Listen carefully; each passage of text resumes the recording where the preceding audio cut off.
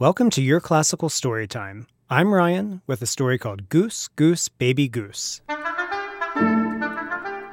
There is a goose who lives in the lake behind my house. Every morning when the sun comes up, I sit at the window with my tea and watch him swimming his laps around the water.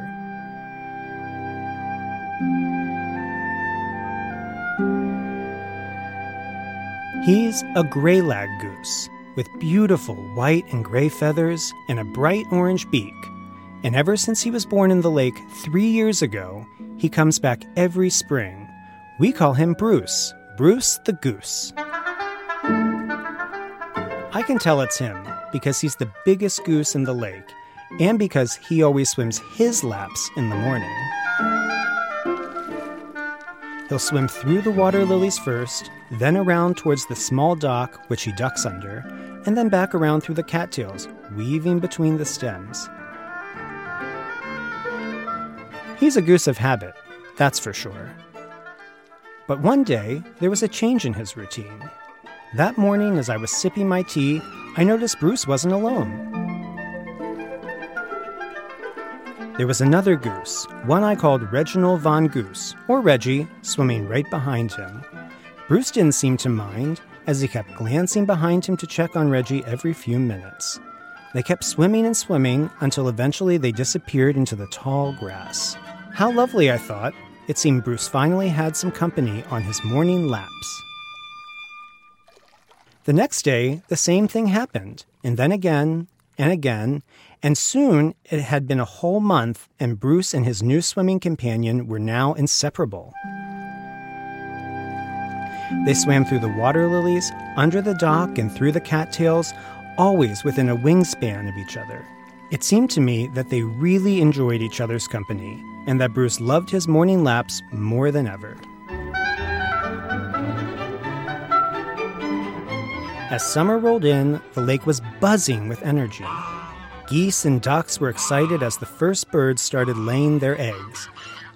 It seemed like every morning there was a new pale brown egg laying in a nest. And every morning, Bruce and Reggie would swim by one of those nests and watch as the geese nearby flapped in joy. They'd pause and look at each other before continuing their morning laps. Of course, there were some geese who seemed unbothered by the eggs appearing everywhere, content to continue their activities as before, but not Bruce and Reggie. As they looked at the geese waiting patiently for their eggs to hatch, they almost seemed to sigh before swimming back to their own nest. It made my heart ache.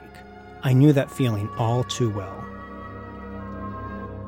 But one day, just towards the end of June, something happened. I was out on a walk just passing by the lake when we heard a big commotion.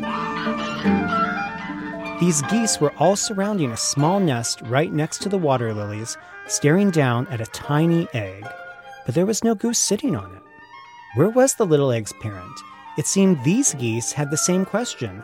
For hours, all the geese, including Bruce and Reggie, flew in circles around the lake, searching near and far for the goose responsible for the lonely little egg. But as the sun was starting to set, the day was getting cold, and it was clear that whoever was supposed to care for this little egg was not around.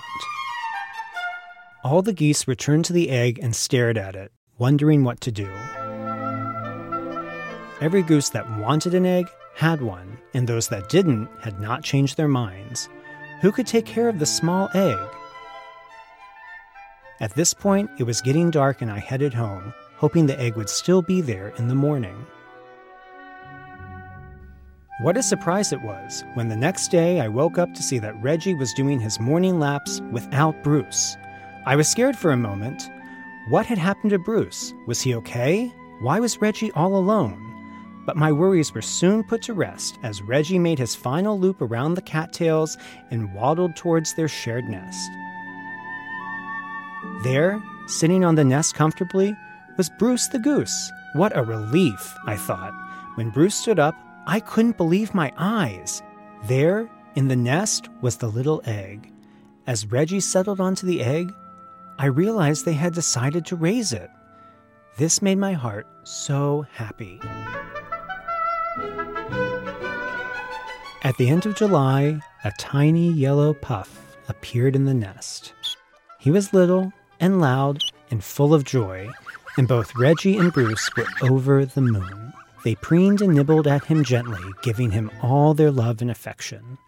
The next weekend, my husband and our baby walked to the lake with barley, oats, and vegetable peels to feed the geese and ducks. We watched Bruce, Reggie, and their new baby, Teddy, make their morning laps together as a family. The end.